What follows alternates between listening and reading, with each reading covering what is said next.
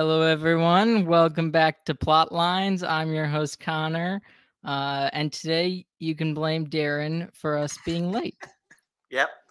I totally forgot to click Enter Studio on the. I was like, I'm here.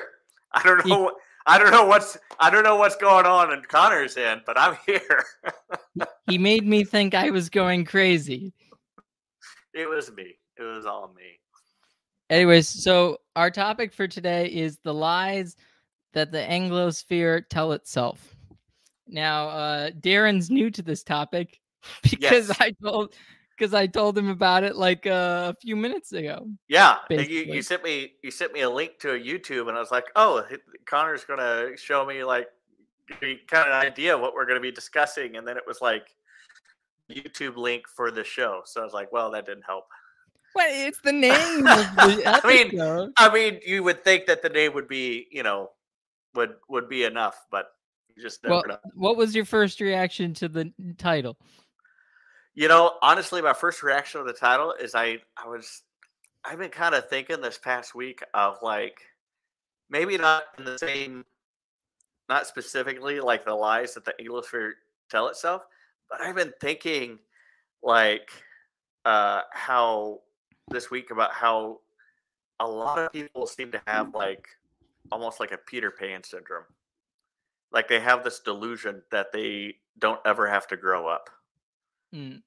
Right? Also, the thumbnail I took from a political cartoon, so that's I don't know where New Zealand is. I just looked up Anglosphere and I took that. So, sorry, sorry, New Zealand's probably missing from it, but it was just the meme that I found, and I thought, oh, this actually kind of has something to say about what I want to talk about, because I was thinking like Talking Heads, originally, basically, but I think it was kind of more colorful, so it was more interesting. So yeah, so people have people don't want to grow up. That's one thing that, and the reason I say Anglosphere is because I think because we all speak English, we all communicate in a similar way. Yeah. Even if it's not the exact same way, I think our politicians have some of the same mannerisms in the way they convince us of things. I think we have the similar cultural, like, kind of way of going about things. I think the common law legal system is set up primarily in the Anglosphere. Like that's such a big thing for any English speaking country. Is that it's going to be you're going to see a lot more of that English common law legal system, which is a little bit corrupted today as well. Yeah. Also, everyone joining, please like, share, comment, and subscribe. It'd be really great. Next Monday, there's going to be an episode with Charles Coulombe, Apostolic Majesty, Elena Maria Vidal, and me. The me part is lesser, but it's going to be a lot of fun. It's on the failed restoration with the French monarchy. So that'll be that's a fun conversation. I recorded it today, so it will be but it will premiere on Monday. But yeah, no, you bring up, so we have a common law, so therefore we have what we're arguing about, what our debates about are all kind of relatively similar, because we all start from a similar value system. Yeah, it's a similar value system, a similar basic premise of how the law is supposed to work, in a sense. So, like, so for some of the listeners that don't know, like, we usually in the U.S. we usually think of civil law and common law. Common law is distinct because it speaks of precedent. So, like, if a certain ruling on a case is done, then it's expected to be ruled that way anytime that case comes through when the same components are in. With civil law, if there's a dispute, each case is individual and unique, and it can be decided completely different based on the facts and the arguments presented and the judge in the case. Like, it could be a completely different case every time it comes through the court system. Yeah. Prepping for Evan says, Hello, Connor and Darren. Hmm. Hello, Prepping for Evan. Uh, Paul Benedict said AB sent me here, and I already heard Coulomb Monarchy. I'm hooked. Yep, that's kind of my forte. Charles has been on the show a bunch. We love Charles. He's great. And yes, the episode is coming out Monday. I'm also working on a coronation episode with a bunch of my English YouTube friends. So I'm working on pulling them all together. It of all the things that like is difficult in the YouTube sphere, it's pulling people together. I would be open to more interconnected Anglosphere if all the nations become republics. I don't know if that really works. I personally, I'm in favor of monarchy, and maybe the reason you're not is because you probably live under one, and you have a bad taste of that. I think Uh, I think part of that is the lie of what leadership is supposed to be, and like the way that leadership, the understanding of leadership, has just been a little bit, in my perspective, has been a little bit bastardized in the last century with a lot of corporations well, and yeah, institutions. you're supposed Like to be a servant. exactly. So like this idea of servant leadership is like, oh, this is a profound idea, and it's like that's just leadership. I mean, that's well, I mean, people like win against all these monarchies. It's like you guys don't understand. Like that's exactly what the monarchies saw. They saw the people as their subjects. They saw them as people that they need to serve, like an extension of their own family. And now, like the idea that a leader would think of people in their company as an extension of like that they have responsibility for them. It's like, wow, such a profound idea. And it's like, that's what a leader should be doing. He should be recognizing that his responsibility extends not just to himself and like putting food on his table, but realizing that the people below him have, like that he's supposed to have that weight on him as well. Well, that's one of the lies we tell in the, sort of the modern world is we Yeah. tell ourselves that uh, leaders are dictators, basically, and Well, and in some respects, it's true because we've kind of lost focus of what a real leader is supposed to be. Like true. people think that when they get into a leadership position, it means that they're supposed to be served, and that's just a complete kind of like switching of what it's really supposed to be about. Like when it's something I learned uh, a few years ago. I was moonlighting at a U-Haul, and I was yelling at my coworkers, uh, and I realized I was a real dick about it. So I was like, all right, I need to stop. I either need to quit this job or I need to like radically change the way that I'm showing up here. And so I just stopped talking to him for like 2 weeks, and just did my own thing. And then like 3 weeks go by, and I just couldn't help myself. I started yelling at him again, but it was different. I was yelling at him not like, "Hey, get this done." I was yelling at him like, "Hey, what do you need help with?" And that's a radically different perspective. Like, there's a different perspective of like, "Hey, you believe that you're in this position where you're able to tell people what to do versus you're in a position where you know what needs to be done and know what needs to do, and you're going to pull people up with you." And that's what a leader is really should be doing. And so many people today, I mean, you look at government and politicians, there aren't any politicians, national politicians, that believe that they work for the people. I mean, there's so many different videos and stuff like that. Even with Biden, like you know, talking down to like a union worker, like you work for me. That it's like no, that's not how that's supposed to go. It's just a very defunct way. And so I would have a problem with monarchy if our current understanding of how a politician is supposed to lead was is the type of monarch we're going to get. And Yeah. in some respects, the way that the monarchy conducts itself in England, I mean, it's so much more of a pomp and celebrity. Like Oh yeah. they're not really involved in any of like the actual day to day conducting of affairs of state. Well, I imagine it's worse in Australia because they don't even have like they just have a governor general that oversees Australia, Yeah. and that must be worse. Um, Joel the Dreamer says, "I'm surprised that you, as an American, would turn against the founding fathers. I'm used to being, I used to be a monarchist like many conservative Australians, but Prince Andrew and King Charles changed that. Yeah, I totally sympathetic. There's a distinction between the English monarchy and all the others, though, when it comes to America. Well, Like we're with you. We had never really cared for that English monarchy. and not really. That's true. Though I'm sympathetic to the Jacobites myself. But what I'd say is that there are other monarchies than England, and many of them have been very good over the centuries.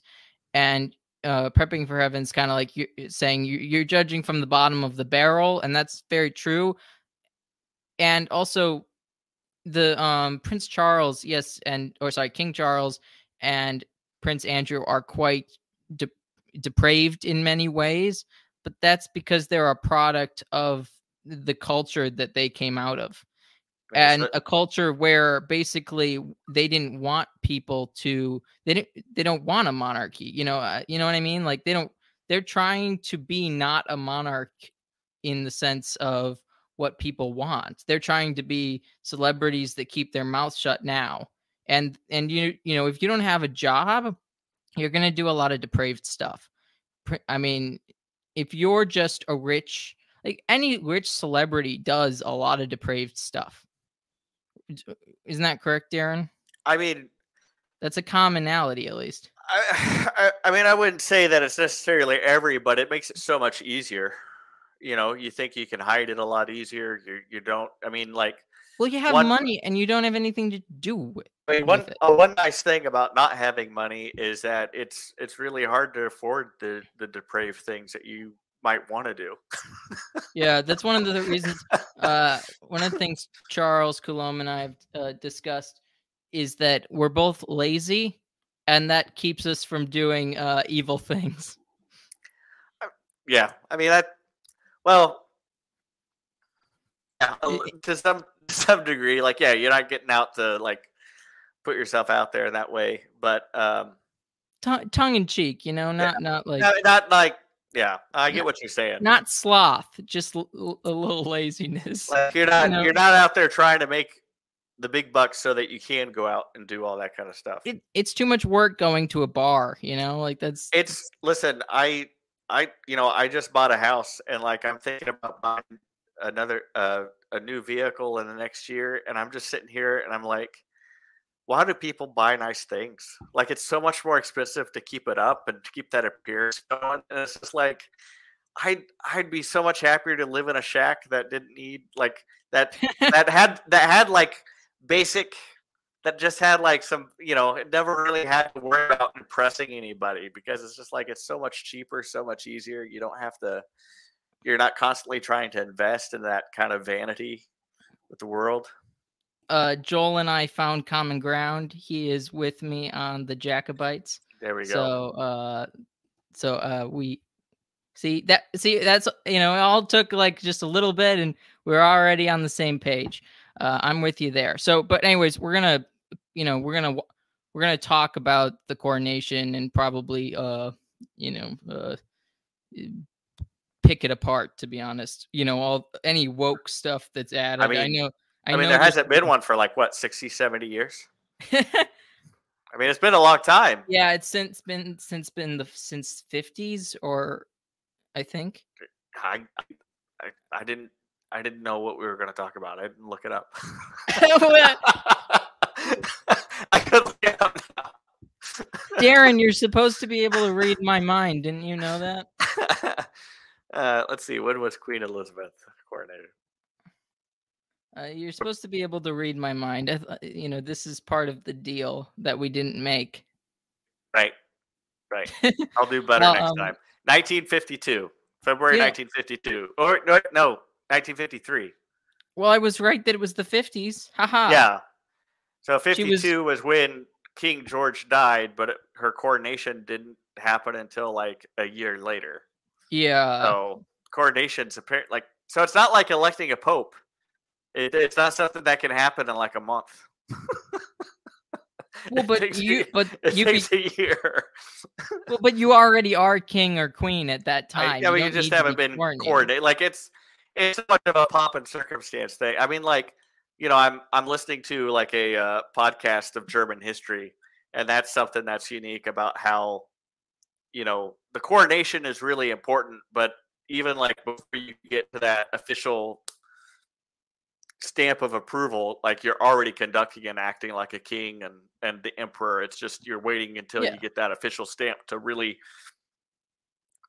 affirm your authenticity and get a few more people to step in line. It's just it just kind of brings together that political power a little stronger.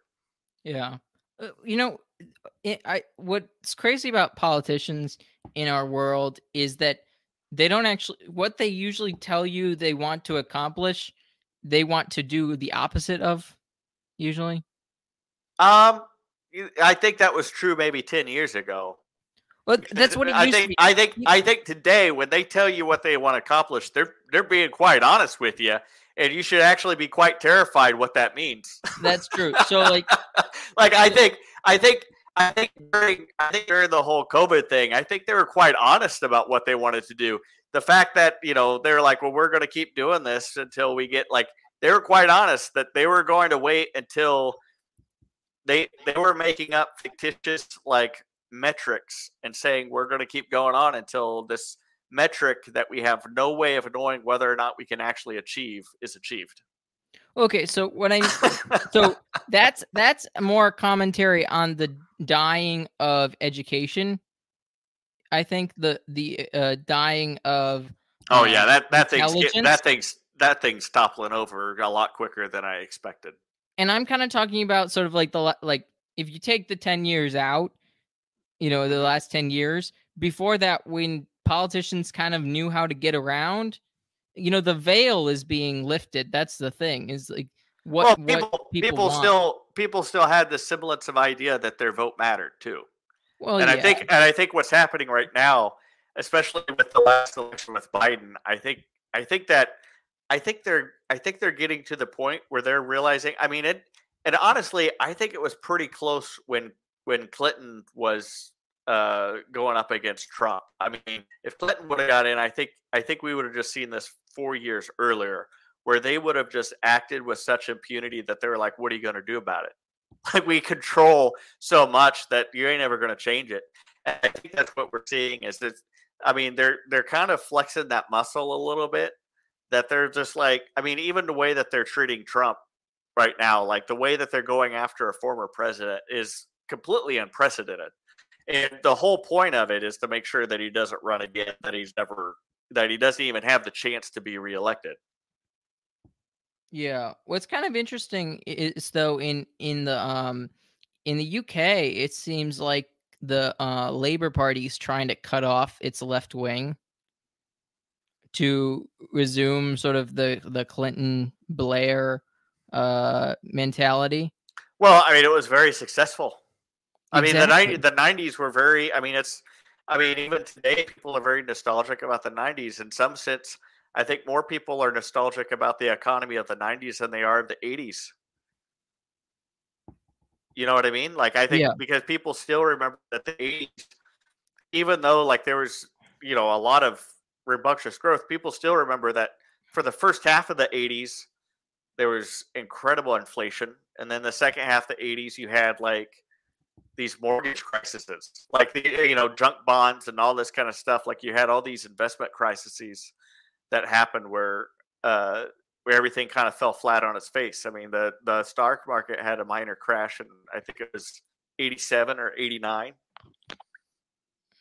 Yeah. I mean, the market has been like just constant ups and downs at this point. But in the '90s, I mean, it was generally even Yeah, it keel was steady. or steady. So, I mean that But they also started those. They also started giving out home loans to people who couldn't pay. But that didn't have a negative effect until the 2000s, and the political memory that people have is so short lived that it doesn't, like, very few people made the connection to the Dream Act of '98. And you know what's crazy? Have you seen the new rules for Fannie Mae and Freddie Mac? No. So they're gonna. I don't know corporate speak. You're the one who knows corporate speak. So I haven't read up on this. Oh, dang it! Come on. I've just kind of crossed it a little bit, but like apparently, so Fannie Mae is a federal mortgage agency. Like, so if you get a loan backed by Fannie Mae, basically, if you have a good credit score, they're going to charge you an extra fee. You're going to basically penalize you for having good credit, and like it's something like even if you put more down, they're going to penalize you more for putting more down than not. And basically, from what I understood, part of it is the idea that they're wanting to get more people lending, like they want more cash to get lended out through this program. And so that's one of the things they're doing. They're trying to incentivize people to not put more down and to borrow more. And it's just like it's such a crass manipulation of the market that it's like this is a really bad sign, because it means something is terribly, terribly wrong. The government is getting to the point where they're manipulating their own market. The overseer, the insurer, market manipulation and unhealthy loan practices aren't being used, are manipulating their own markets. It's not a good sign. Yeah, that sounds about right. That's not good.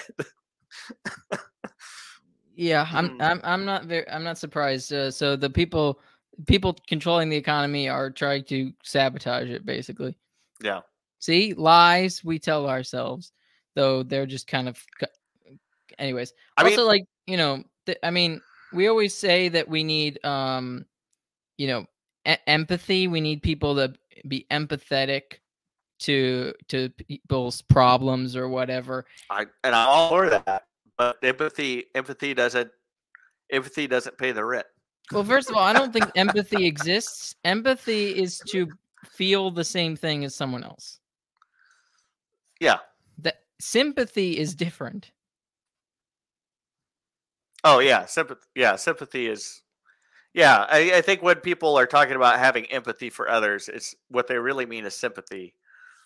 Yeah, but it's a tool that they're trying to use. They're trying to say empathize, meaning bring yourself to that, not just try and help that person, but you're like lowering yourself to that location, to that situation. It's a mass. It's something that I've been trying to put my finger on for probably the last year and a half or so, particularly with COVID.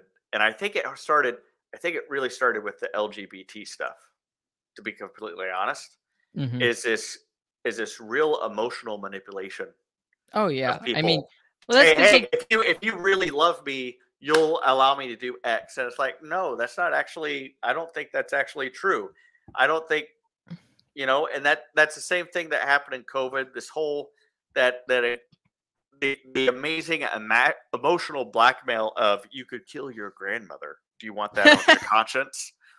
It's just so funny though, to be honest. And it's just, but there are a lot of people who buy into it. And there's a great scene in the brothers Karamazov. Karamazov. Am I not pronouncing that right? Is that odd? Okay. It's okay. It's Russian, and we're talking about the Anglosphere. And one of Dostoevsky's. That's true. And they didn't even have an English court. They spoke French, so it's like it's completely. That's true. The Russians did. Part of that book, or parts of that book, is in French, not Russian. That's true. Yeah, it's very, very limited parts. But but that's one of the conversations that like Ivan and Alois.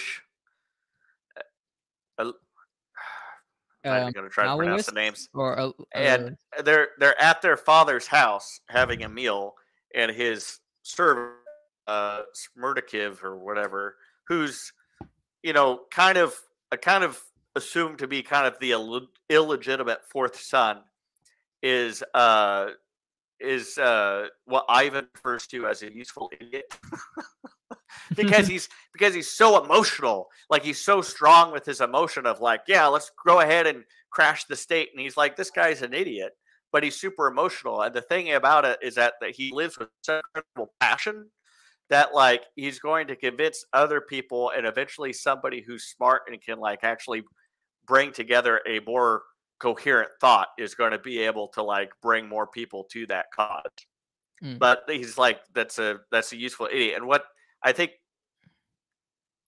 now that I've used the term useful idiot, I hate to like make this jump, but like that's basically what we have in today's world, is a lot of people who just, they're not willing to think through the reality of what some of this stuff means and everything. Like it's amazing that you have out there today who are trying to raise their kids as non-binary because they think if their kid ends up being transgender or gay, that will make them look like they have a lot of great empathy and sympathy to other people. And it's not about what's best for the kid. It's about making them look like they're really caring and super like progressive, and like they understand the complex stuff that goes on. And it's like, but you're harming your child at the same time.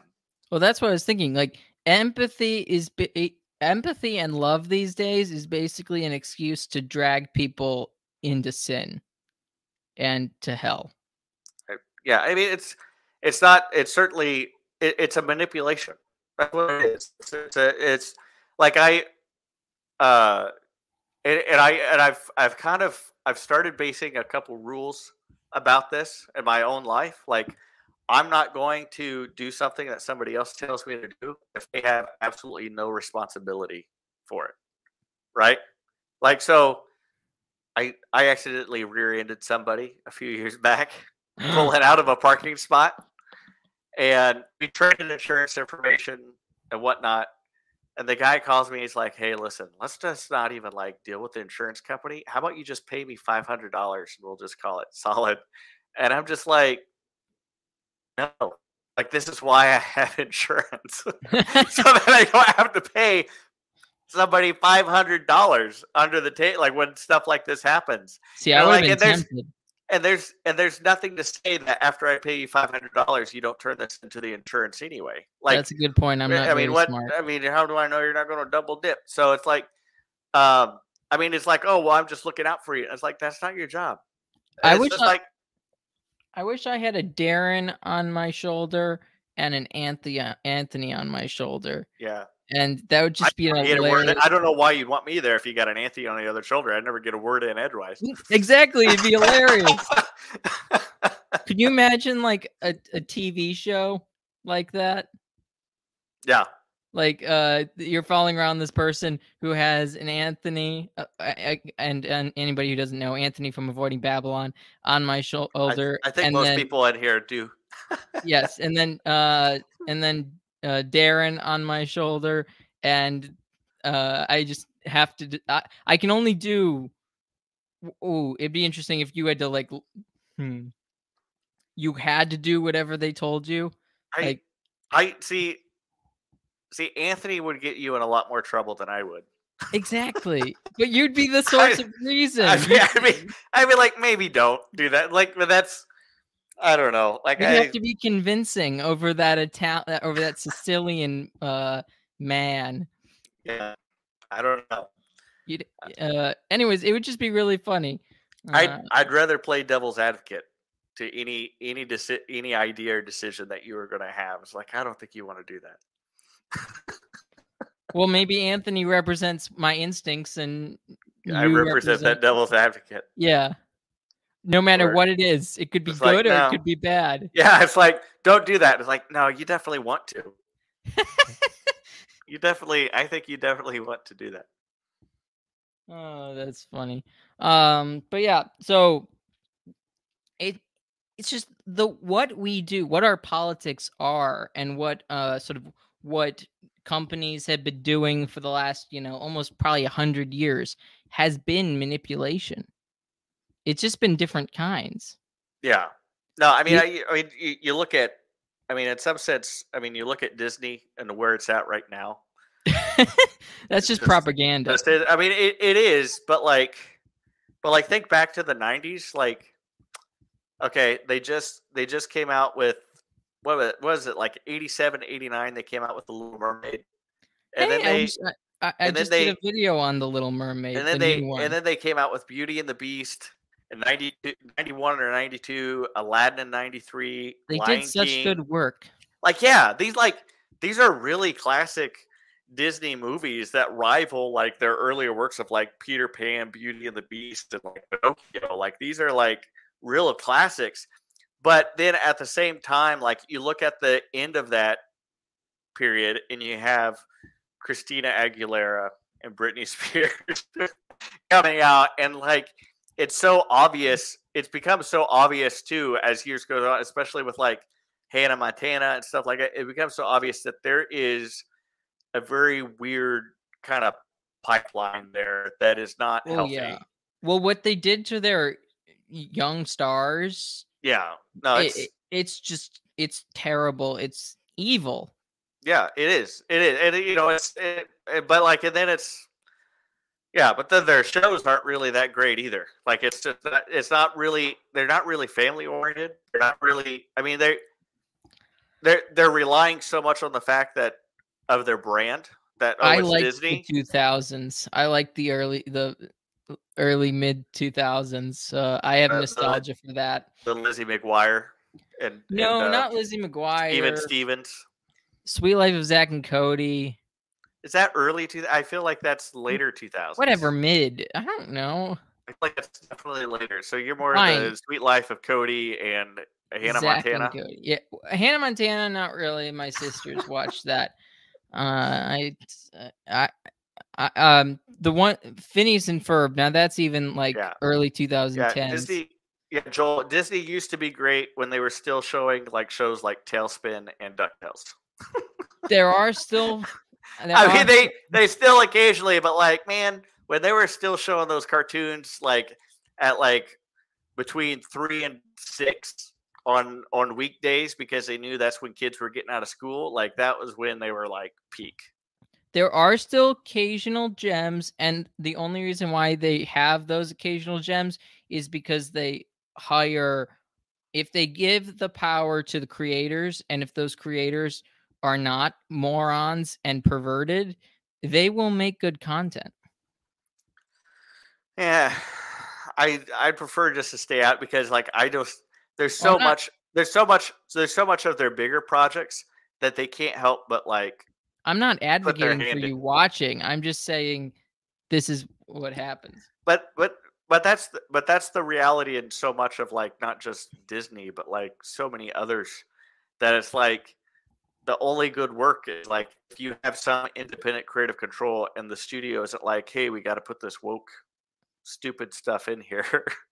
Well, It usually turned out pretty decent. Like Mario turned out to be a pretty decent show. It's not necessarily great, but it's like it was entertaining. well, And it's basically, I not. mean, and that's because I haven't seen it. I'm planning on Yeah, seeing it at some point. I won't ruin it for you. Yeah, thank Mario you. I wins in the end, appreciate that. by the way. I don't know if sorry. Yeah, that was kind of obvious, but I did hear about why, like Nintendo stopped the studio that was making it from making Peach super woke. Oh, really? Yeah. Well, yeah. I mean, like you have something that is obviously nostalgic, and it's like, why do we want to ruin that? Like, why would you want to like? I mean, it's kind of like the new Ninja Turtles that's coming Because out. It's like I can't. Ever since I saw the 2000. I'm a huge Ninja Turtles fan. I saw the 2007 animated, and since then I have like boycotted all the new Ninja Turtle stuff because it's just like I don't know what Nickelodeon did with it. From what I understand, they've really tried to stick with the comics. But it's just it's like where they have like it's a cartoon, it's Ninja Turtles, and they have this complicated relationship between Casey Jones and April, and they're living together, and they're like, oh, I was like, it's like this does not belong in a kid's cartoon. It just doesn't. Like this is like an adult thing. Like it should be a lot lighter and just fun. Like there shouldn't even. Why are you like if there is any kind of relationship, like it should try to be. I don't know, it should be marriage or dating. Like it just there's no like in between. Yeah, I don't know anything about was it? Did you say Ninja Turtles? Ninja Turtles. Yeah, I don't know anything about Ninja Turtles. I'm so sorry. I just know that they're. I just know what is it? Raphael, Michelangelo. What are the other two? We can no longer be friends. You heard it here first. Yeah, this is. I get it. You're younger. It's not. It wasn't like the hit thing when you were growing up. It was definitely the hit thing in the '80s. Like if you had any time of consciousness during the '80s, it was definitely like the big thing. Darren, do you know what Heroic Signatures is? I have no idea. Do you know what Conan is? Conan. Did you watch Conan the Barbarian? I have not watched Conan the Barbarian. Okay, so yes, we have failed you there, Joel. I haven't seen Conan either. I don't know what Heroic Signatures is, and I don't know what Illumination Entertainment is. But my understanding is a lot of Japanese stuff tends to be not woke, but Sony is pretty woke. But that's probably because of America. Yeah, and Marvel has gotten to become extraordinarily woke to the point. Well, that's Disney. That's Disney.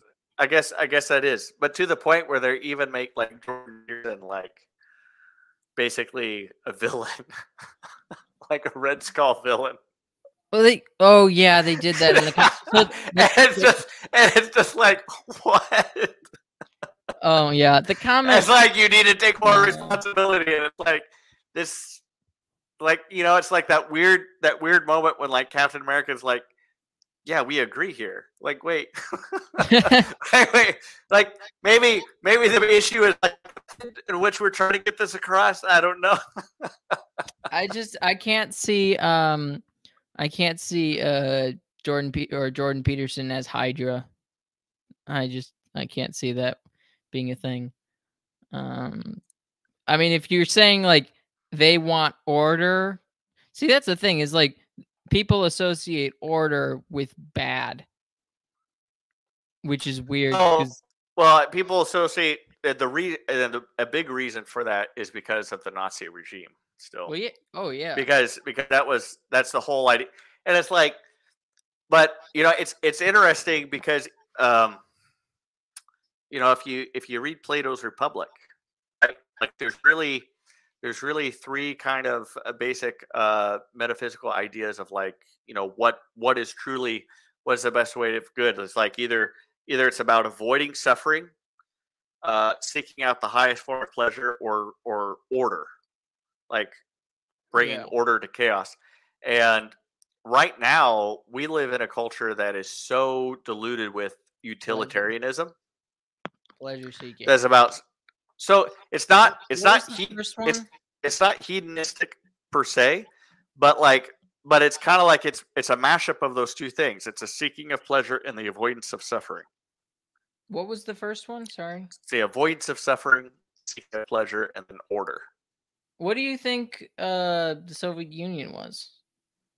I think the Soviet Union was seeking suffering.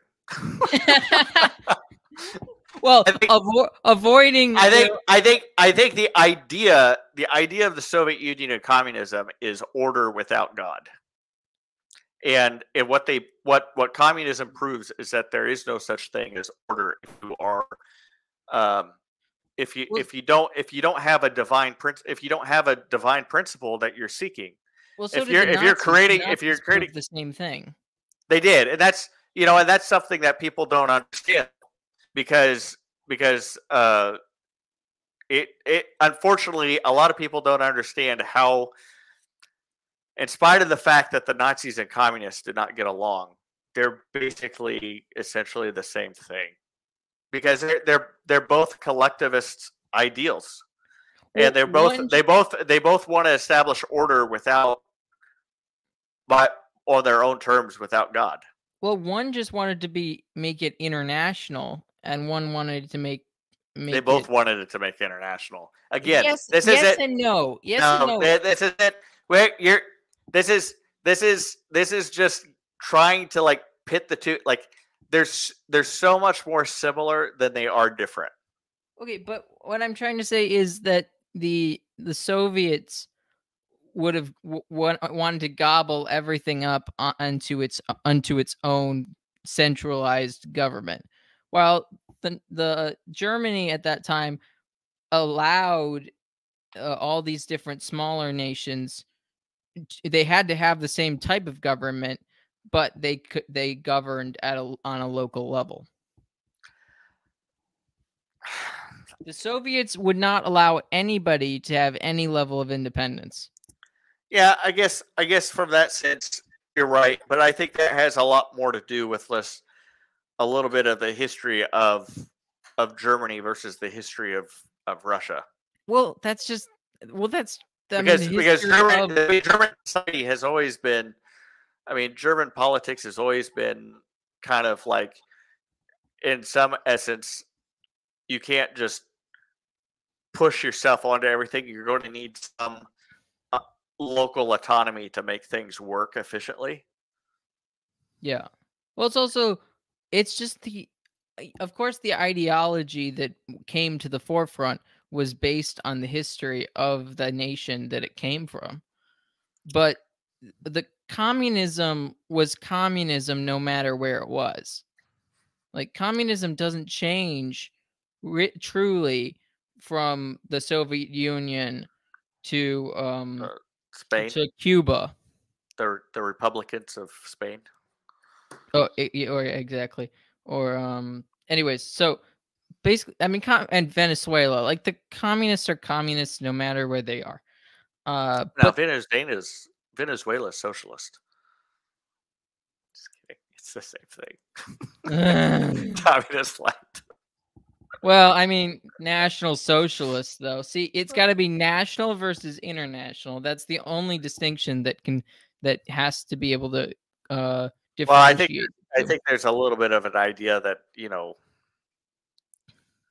uh, you want to control all those resources, and a lot of times controlling the resources of an individual state. I think this is part of the maxim where people are like, oh, the USSR did it wrong, and that's part of that whole idea of like, oh, they didn't really do it right. They tried to eat too much of a big chunk. Like if they would have taken a like they tried to do too big of an error. Like like Venezuela, like actually just tried to do. They still starved their own people. They still like I think like what was that? There was some statistic like in 1 year, like the average person living in Venezuela lost 19 pounds over the course of a year Right because of the like the shortage of food and how hard it was to come by.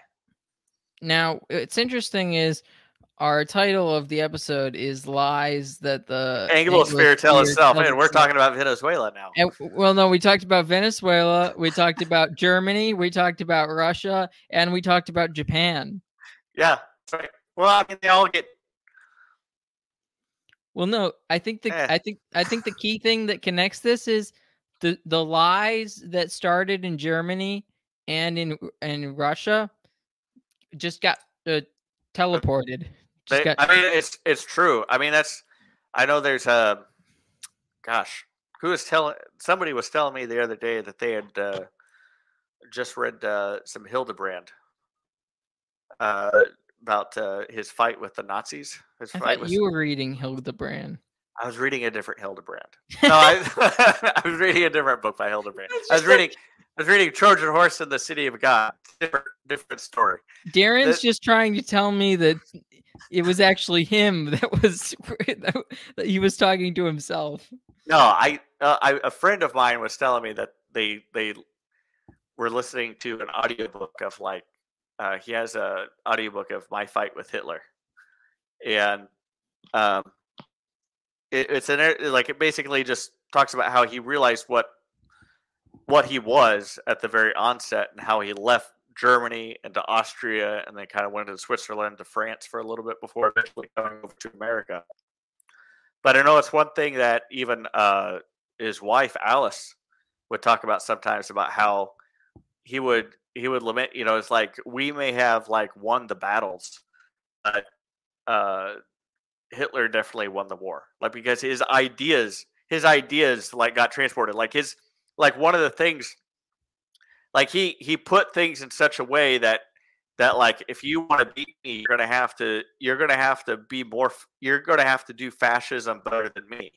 And the problem is that right after, part of the problem is that we had the Great Depression right before that, right? Well, and it's so the same thing with Napoleon. Napoleon spread his philosophy and his government structures across all of Europe after almost conquering it, and then basically to out Napoleon, everyone had to adopt similar principles. Yeah, but Keynesian economics came up after the Depression. And Keynesian economics was this idea of if we want to try to kickstart this going up, we gotta spend money to kickstart that economy, which is a lot of what the whole New Deal was of FDR, was Keynesian economic principles, and then and then you have the whole war breakout. Now you have a reason to control different industry, and Keynesian economics basically justified every politician's wet dream when it comes to spending and taking control of economic action, and we really haven't recovered. And talking about the lies the Anglosphere tells itself. Keynesianism is definitely on top of that list. The idea that it can spend money, and that when it gets into a hole, all it has to do is spend more money to spend itself out of it. That gave me another lie we tell ourselves, that we won World War II. What's that? You said it yourself, that basically we had to become yeah. The Marshall Plan is just terrible. We lost World War II because we lost the morality that we had. We lost the social structures that Hitler tried to destroy, and he won. He destroyed it. And to be fair, a lot of those social structures were weakened after World War I. But not really in America. Not in America, but certainly in the European continent. Yes, England was because that's even something even if you read Edith Stein, sometimes her works, she'll even comment on that, about how you could tell there's a vast difference of what it was like living in Germany before the war and after the war. It was people, it's kind of honestly. What's concerning about that is the way that she describes it is a little bit of the way that we describe what's going on in America right now, where it seems like people seem to be more comfortable with being jerks in public, or how when you're given this form of Twitter, you give this kind of sense of anonymity, people have this more freedom to kind of express themselves in a way that they would never express themselves otherwise. And I remember, I think it was Edith Stein, it might have been a different author around that time period, who is expressing kind of this change in the culture that happened in World War One and World War Two, was that people seem to be a little bit more comfortable with outbursts of violence. Yeah, that's why we need to be more. That's why I love Seamus Coughlin of Freedom Tunes. He has a podcast called Shamer. He is trying to bring back shame. Yeah. Well, I mean, and certainly, you know, I mean, yeah, I when you look at the culture of Germany and Czech Republic and stuff like that, I mean, you learn a little bit about how that culture functions, and it's just like, can you imagine? Can you imagine the Ottomans, or even not the Ottomans, but the Etonian or Silesian Empire ruling over that type of people? Much less even, or even like the Habsburgs. Like how much the Habsburgs would be like, what is going on with people? Like we can't allow this to be happening with you. Just the social ills and stuff like that that are going on. Like, and I know that like with with World War One, like with the labor and stuff like that, I know it was a big deal, but like it's just there's so much more of that broken up like sense of like family isn't important. Yeah.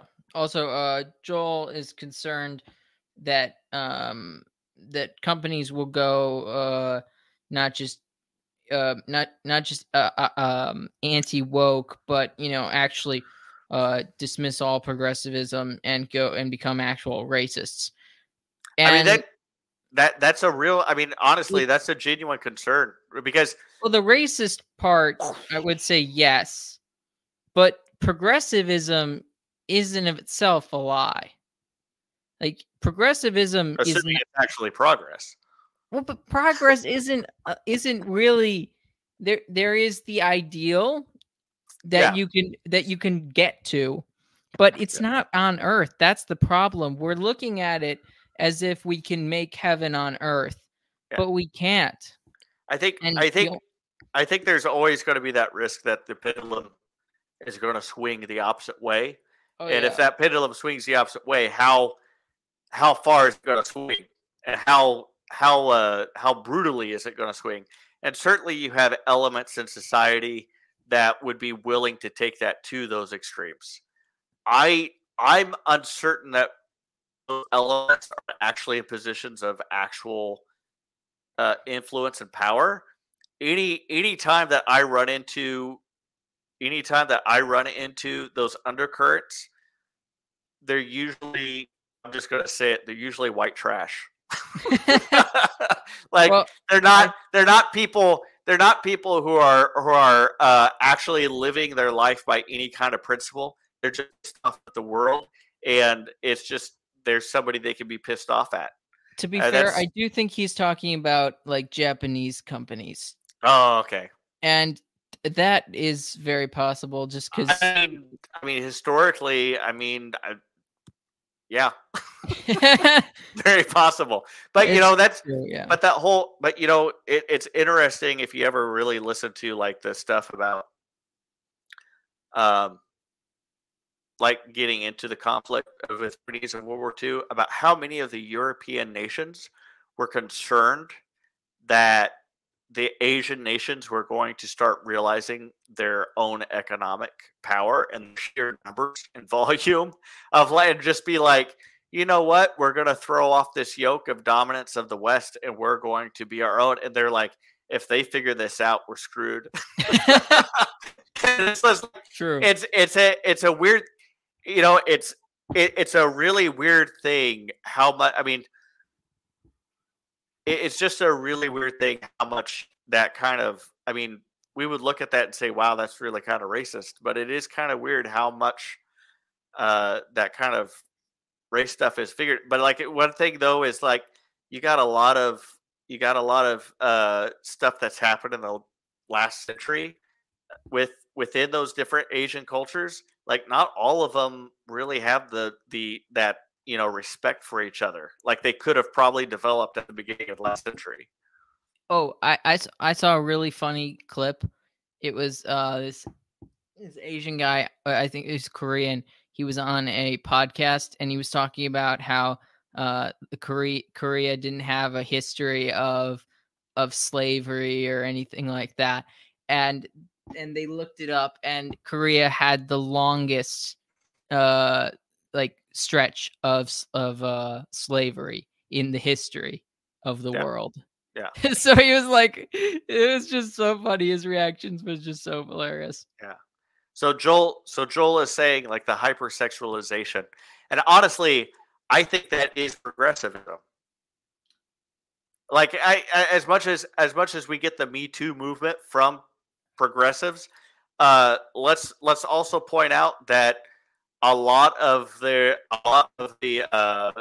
people who they were accusing were progressives, were the people that they were pushing, like that, that were helping them get that stuff. I mean, like, it's like, when it comes to like who is against who speaks out against porn and sex trafficking and stuff like that, it's not. I mean, it's the progressives who want to downplay that and pretend like it's not happening, right? Like, it's. I mean, and some of that hypersexualization is still happening. It's just it's not happening in the same aesthetic that we would expect from the 90s. Like, it's just like now it's like, hey, we're going to show this person who is not physically fit or attractive, and we're going to shove them in your face and tell you that you have to say that they are attractive. Here's this trans person, and we're going to tell you that you're transphobic if you don't think that you want to, like, if you don't agree with our distorted perception of humanity and sexuality, that this is somebody that you should be wanting to spend your life with. And it's like, this is so. It's not the idea that. I don't think it's the idea that there's be a swing back into a hypersexualization. The reality is that we have a hypersexualization. It's just. I mean, it's always kind of been there. It's just kind of changed. It's not something that is aesthetically pleasing to most people. That's the only difference. Is the aesthetics of it have changed, but it's still there. Yeah. Well, I think we should probably wrap up.